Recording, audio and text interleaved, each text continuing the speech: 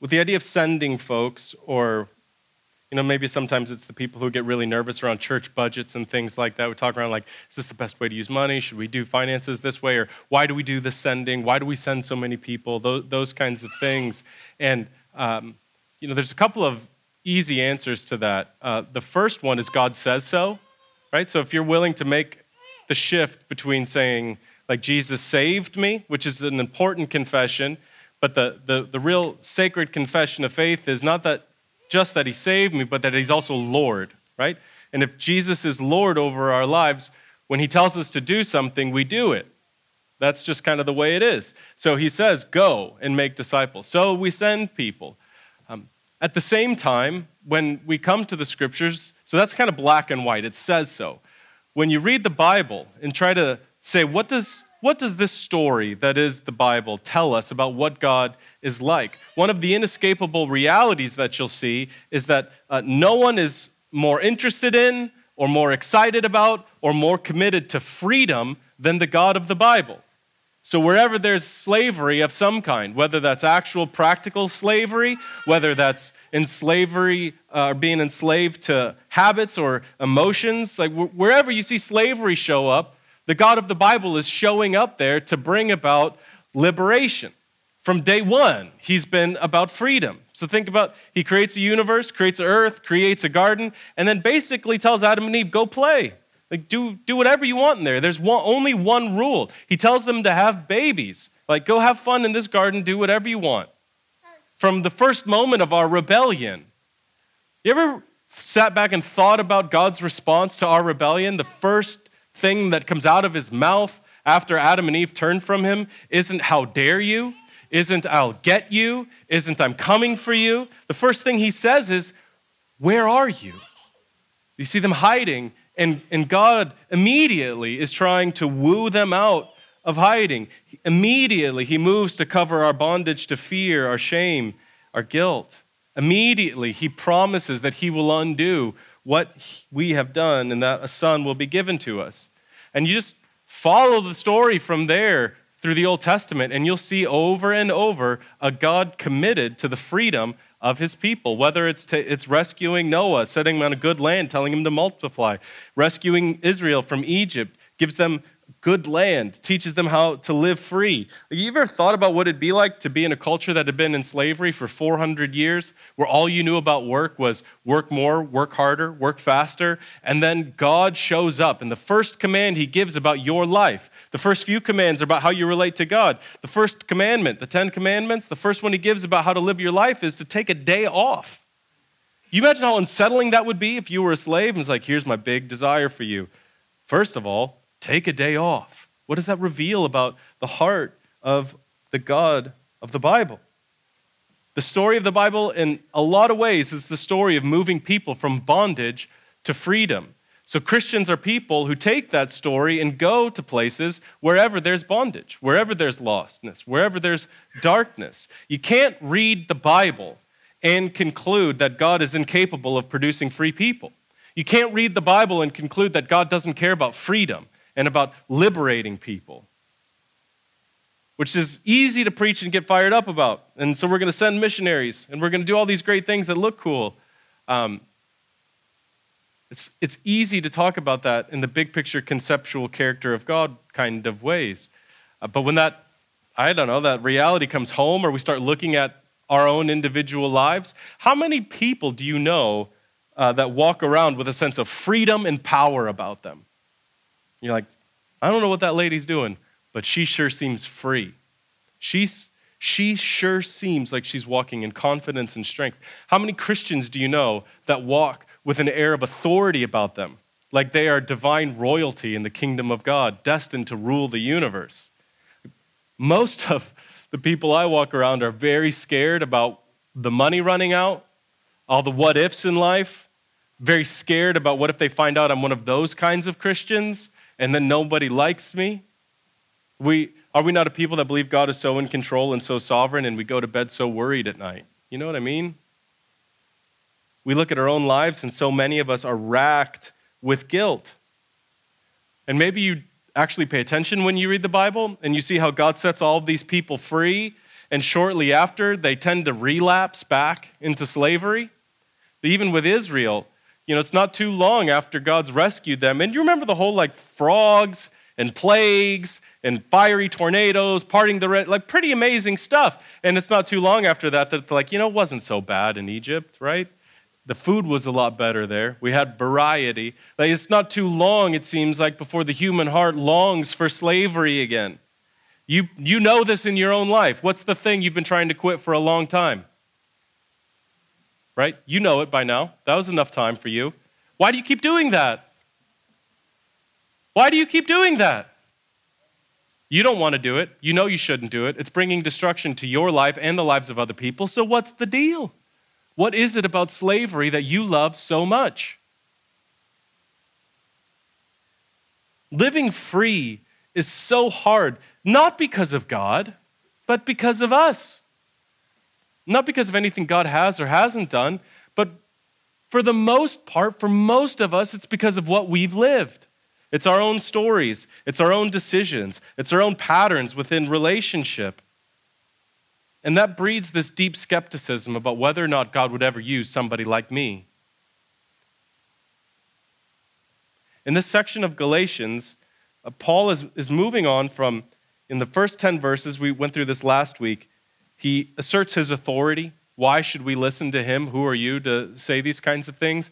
And he begins discussing the nature of the gospel. And right at the heart of this is the idea of freedom. Last week we talked about Galatians as a book all about freedom. And now, after unpacking some of these huge theological concepts, he doesn't move into a lesson or here's the way to change, here's the 5 steps to be more free in light of who Jesus is. And instead, he starts telling his story. And this is, again, Paul knows the Christian life is messy. Some of you in here, the dumb stuff you've done in life happened after you became a Christian, right? You don't have to amen that, I guess, because you don't want to out yourself here in church. But most of the people, especially if you're like me and you became a Christian through some youth ministry in high school or something, most of life's curveballs came after you became a Christian. For most of us, the most serious suffering we will endure, the deepest disappointments, the deepest pains will come after we're Christians. And if you've been sold a message that if you come to Jesus and life's going to be great, he's going to fix everything. What's it mean to be a Christian? You're happy every day and golly, things just work out for you. And then those things happen. Life gets hard. It can be completely disorienting. And in some ways, it can shipwreck your faith. Paul knows the Christian life is messy. It's not paint by numbers. There are no easy formulas. And so when he comes to places like this, and you'll see this throughout his letters, he rarely outlines a nice and neat process for change. Paul very rarely gives you self-help Christianity. The 6 things every Christian needs to know to have a dynamic whatever, these blog posts and stuff that we write now. Instead, he tells stories, and almost always what he'll tell is his story, because by telling his story, he's teaching us how to look at our own lives. He's teaching us how to see our lives in a new way or in a new light, not so much in terms of what we've done or who we think we are, but rather who God is and what God has done. And so this morning, what Paul is revealing for us here is a way out from our past. And by a way out, I mean a way to be free from our slavery to our guilt, to our history of failure or what we perceive to be inadequacies. And so listen, this is not a how-to formula. I more so want you to hear an invitation into a life of power and a life of freedom. And if you're like, power and freedom, what do you mean? Just imagine what would your life look like if that tape that plays in your mind shut off for a week? If all of those things that have happened, all of those skepticisms went away, what would you do?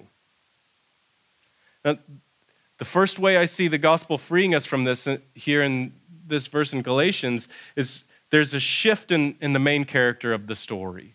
To come to Jesus is to simultaneously reduce and enlarge your vision for your life. There's lots of kind of internal, seemingly contradictions in this. So first, to come to Jesus is to say that the main character of your life is Jesus, not you. The second movement, though, is that it means that your life is a part of a story that's far greater than you could imagine. So your life has less to do with you than you think, but it's part of a far better story than what you're trying to pull off by keeping yourself as the center of your story. So here's how Paul starts off in verse 11, showing us this. He says, "Dear brothers and sisters, I want you to understand the gospel message I preach is not based on mere human reasoning. I received my message from no human source, and no one taught me. Instead, I received it by direct revelation from Jesus Christ." It's hard to read this and think Paul is the big deal here, right? Like Paul's saying, I didn't come up with this. I didn't study my way into this. No, what happened here is God revealed this to me. What I preach isn't based on human stuff. What I preach is based on something that God has given to me, that Jesus has revealed to me. This is one way Paul is saying your life is about God, and it's not about you. The message he's preaching is not based on something he's invented. He didn't go away and study and come up with, I don't know, like this new discipleship strategy that we've been missing for the last 2,000 years. And if we would just follow this, we would go do all those things. He's like, no, I'm not preaching anything I came up with. I'm talking to you about Jesus. I received this from Jesus. So I think the first movement of experiencing freedom from your past is you have to see Jesus as the main character of your life. And what all will that mean? I'm not really sure. What needs to switch in your life? I'm not really sure, but you have to learn to see that your life is wrapped up in the story of God. Your story is wrapped up, is integrated, is held by God's story. You have to see that ultimately the hero and main character of your life is Jesus and not you. Or the goal is at the end of your life, Jesus would look wonderful, not you. Fundamentally, your story is about furthering the story of God, not about you. And then simultaneously, so here's what happens in churches a lot of the time, is we'll hear something like that. Or we'll preach the gospel of grace and forgiveness and say, I'm forgiven. And so we split our lives into like before conversion and after conversion. And so you have, which is, I think it's fair, like that's an important time in your life to know when you became a Christian. But after becoming a Christian, we pretend like everything that happened before we became a Christian doesn't matter. And so we shut all of that down and act like none of that happened. Or even worse, we hear the message that our life is about God and not about me, so we begin thinking that we don't matter at all. We stop thinking about ourselves at all. Or if we think about our lives, our dreams, our desires, we start feeling like we're selfish or maybe we're arrogant. If that were true, like, you realize how much easier it would have been for Jesus to just stay on earth and keep preaching himself? If you don't matter at all, why would God go to the trouble of integrating you into his story and his mission? Have you watched all the dumb things pastors are doing lately? All the dumb things like Christian authors are doing lately? And you realize God could have come up with another way of building his church, of moving his mission forward. Instead of just cutting us off and taking it on his own, God, to further his story somehow, shows up into your story. Yes, Paul preached God's gospel, but it was also Paul who was preaching, right? And who did God choose to go and preach? He chose Paul to go do this. So just because you're not the main character of the story, don't make the mistake of thinking that means that there's no room for you in the story at all, right? Like your life is about something so much bigger than you could come up with just on your own.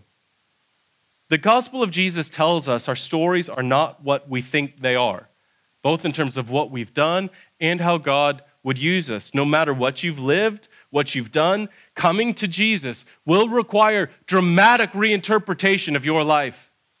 Dramatic reinterpretation of what you've lived, what you've done, what's been done to you. And this begins by putting him right in the middle of your life. He's got to be the main character. What will this mean for you specifically, practically? I'm not sure. But you will not experience freedom from your past, that dominating voice giving you all of the reasons for your failure, until you say, the purpose of my life will be Jesus. And from there, something very difficult happens. Look at what Paul says. He says, you know what I was like when I followed the Jewish religion, how I violently persecuted God's church. I did my best to destroy it. This is some of the worst stuff about his life. and he just comes out and says it. He's not hiding it. He's not whitewashing it. He's not spinning it. He's just saying it like it is. This is a man who has learned how to own his story. What do I mean by owning a story? When you owning your story means accepting the truth of what you've lived, not pretending like it didn't happen. Maybe you've heard, this is kind of like old Christian wisdom. The things you don't own in life will end up owning you. The things you try to pretend like didn't happen, the things you try to neglect and ignore, those things end up driving you. To own your story is to own the truth of what you've lived. And this is dangerous in our culture. And so my parents' generation, I'm 35, my parents' generation, to be a good church person meant you showed up in your suit, right? And everything was fine. We're smiling and we're happy. And that's what it meant to be a good Christian. All the kids grew up frustrated by that because we would get in the car and mom and dad would, right? Like everyone looks good and talks good, but then you get in the car and everyone's angry and upset. So now the 35-year-olds are like, we're going to be authentic, right? We're going to be genuine. And what does that mean? It means we always talk about what a mess we are. So it means you show up to community and be like, oh my gosh, I hate my job. My wife and I are fighting. I hate my kids. Like, oh, life is so hard. I'm just like praying. Or you know what I mean? Like, and what you got to see is that it's the same thing with a different outfit on.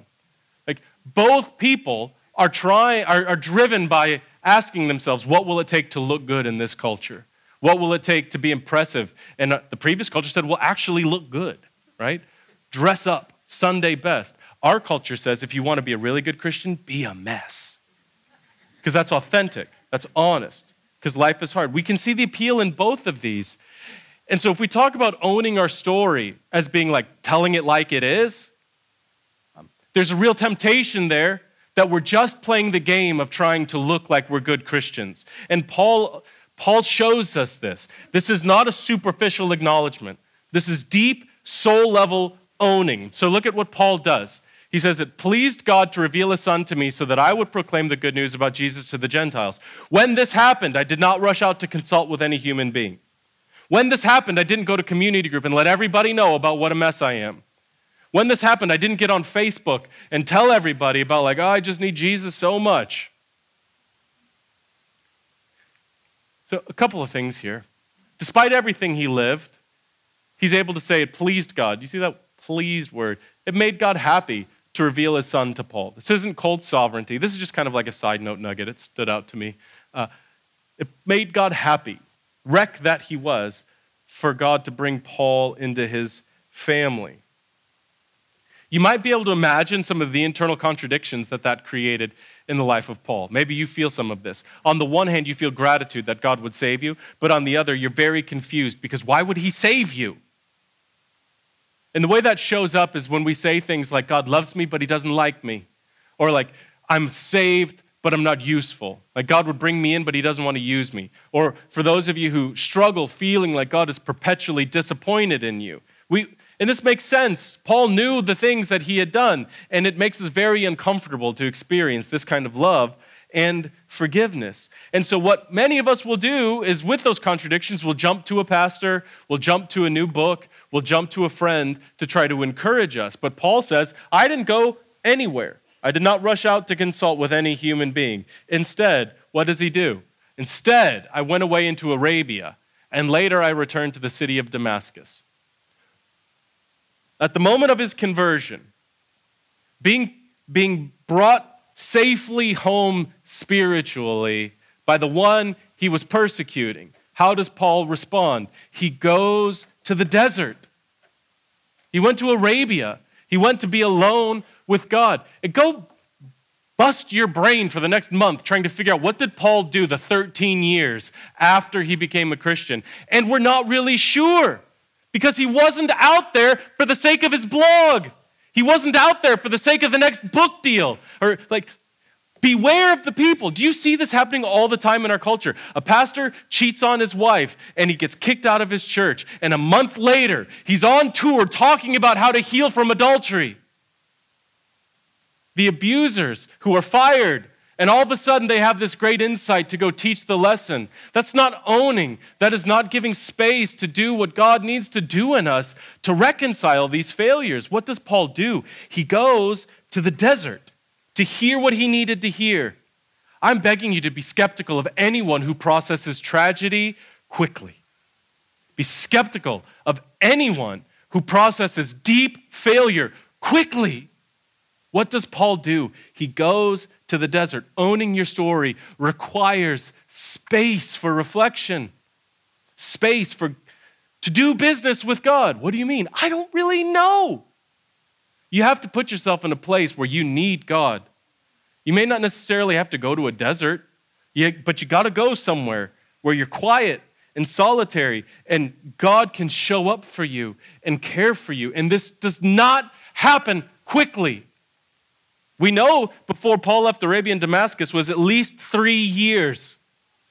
So please, now's not the time to launch your ministry after 2 weeks or to go on the new conference circuit. You know what I'm saying? We see this with abusers in our culture and society all the time. The bottom drops out, and I'm back on tour by the fall with this new message about all I've learned in the last 3 months. That's nonsense. Owning your story is not saying you're a mess. Owning your story isn't even being able to say some specifics about why you think your life is a mess. Have you gone to Arabia?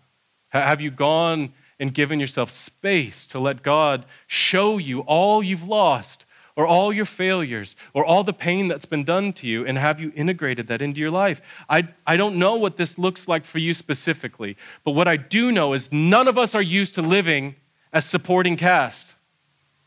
For many of us, we've spent 30 years thinking we're the main character of this amazing story that's going to change the world. And it's not easy to say, no, at best, I'm a supporting actress. At best, I'm a supporting actor. This show is not about me. And even more deeply, I know none of us are used to forgiveness. None of us are used to this kind of grace and love that would say the gospel is big enough that it can take a murderer and make him a missionary. I don't know anybody who's comfortable with that level of love and acceptance. It's not natural for us. To own our stories means we need space for God to sink his gospel deeply into our souls, that we might experience his love. And something fascinating happens in the midst of this. Watch what Paul does here. It says, then 3 years later, I went to Jerusalem to get to know Peter. I cannot tell you how much I love this verse, because it doesn't say, I thought about it for an afternoon and then I went and wrote a blog post, right? I thought about it for an afternoon and then I went and, 3 years. And then he went to talk to Peter. I earned the paycheck this week, guys. Right here, this get to know, I spent about 6 hours on this word. It's where our English word history comes from. And here's what I think he's saying here. Then, 3 years later, I went to Jerusalem to swap stories with Peter. I went up there to share personal histories with one another. He didn't go up to get instruction from Peter. He didn't go up to get permission from Peter. He went up to share his story with Peter. So your story isn't owned until you've learned how to share that story. And think about the power here as he goes. What do you think it felt like for Paul to hear all Peter had done and see him leading in Jerusalem? There had to be a moment where Paul looked at Peter and was like, you did what to Jesus? You did what to Jesus? And you're still here. What about for Peter, seeing what Paul had done, knowing what Paul had done, and watching what Jesus was doing in Paul? When you own your story and share your story, you continue the process of reinterpreting it, because you'll begin to see all the ways that God uses all of you for his purposes. And by all of you, I mean your emotions, I mean your physical body, I mean your decisions, I mean your relationships. Everything about you is being held within the story of God. And sometimes it's just hard to see that on our own. As someone else is sharing their story, or you share your story with someone else, you get to see the grace of God in your life in ways that can be very difficult for you to see on your own. And this is one of the ways the gospel becomes deeply integrated into our lives. It's not just a confession. And here's what I mean. Paul had done awful stuff in his life, worse than most of you. And yet before that verse we read earlier, that it pleased God to adopt Paul into his family, look at what Paul is able to say. He says, even before I was born, it pleased God to bring me into his family. You realize what Paul is saying here? Everything I've lived, none of this surprises God. Everything I've done, everything I've lived, God chose me before I was even born, knowing all of this would happen. This is a way that Paul is looking at his life and saying, everything I've lived is somehow wrapped up in the story of the grace of God. What's been good, what's been ugly, what's been painful, what's been beautiful, somehow all of this is being held in the story of God.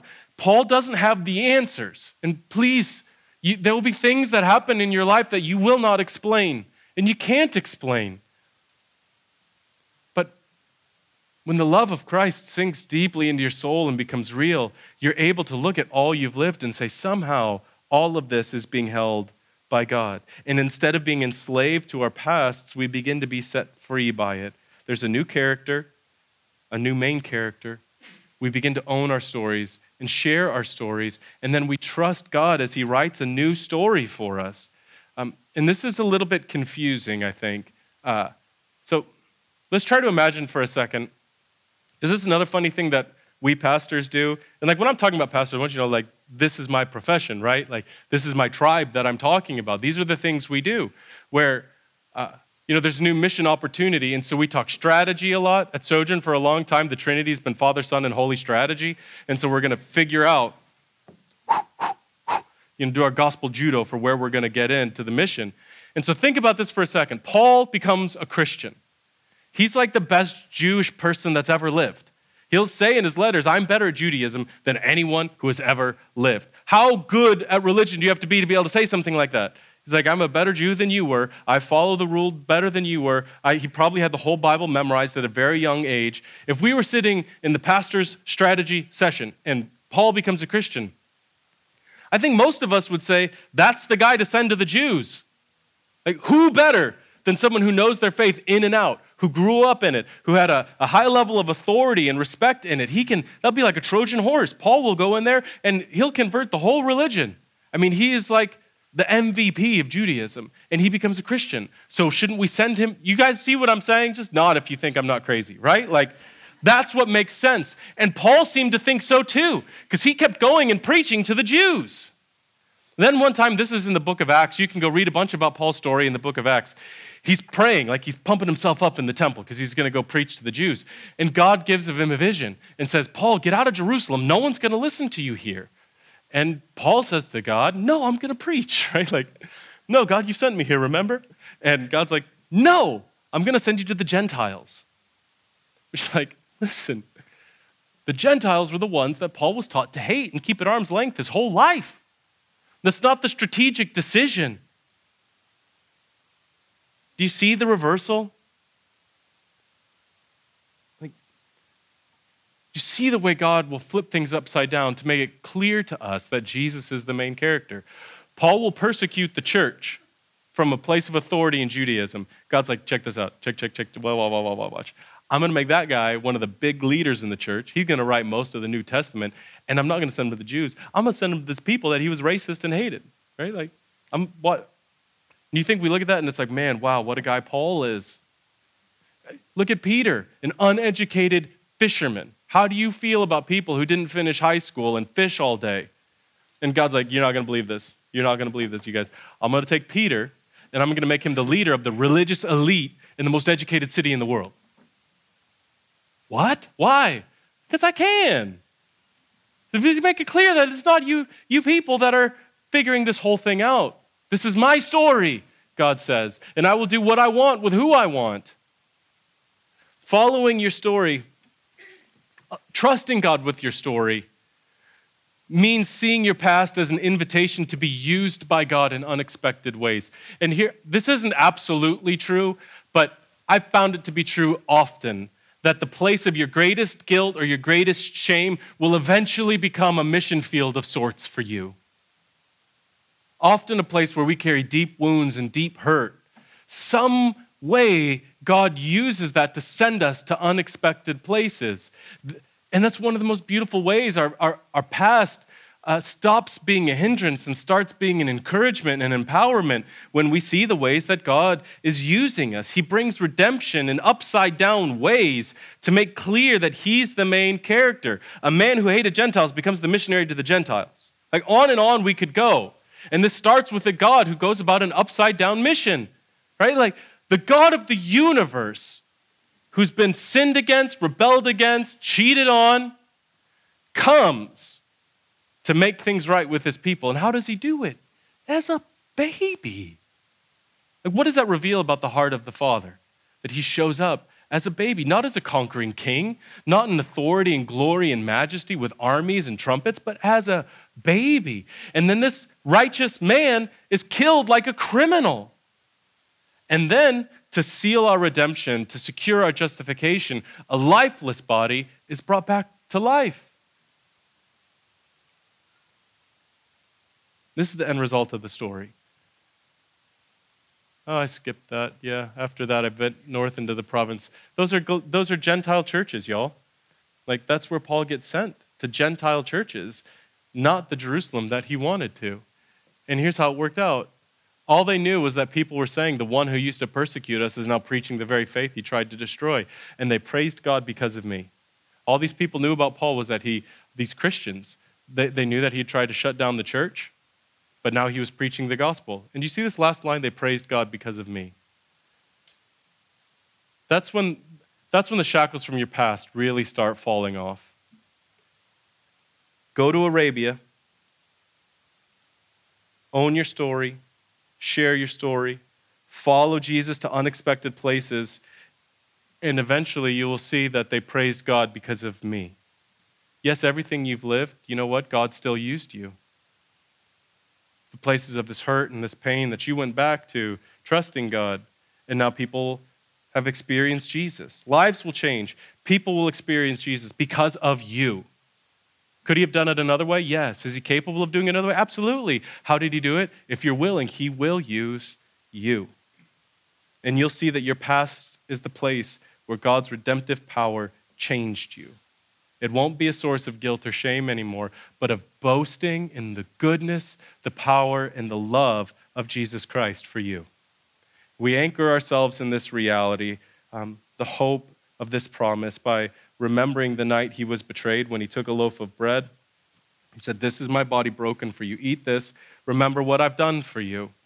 If you're worried about have you done too much, or how will your guilt be resolved, you need to look at the body of Christ broken for you. You're not in trouble before God. You're not condemned before God because the Lamb of God was slain for you.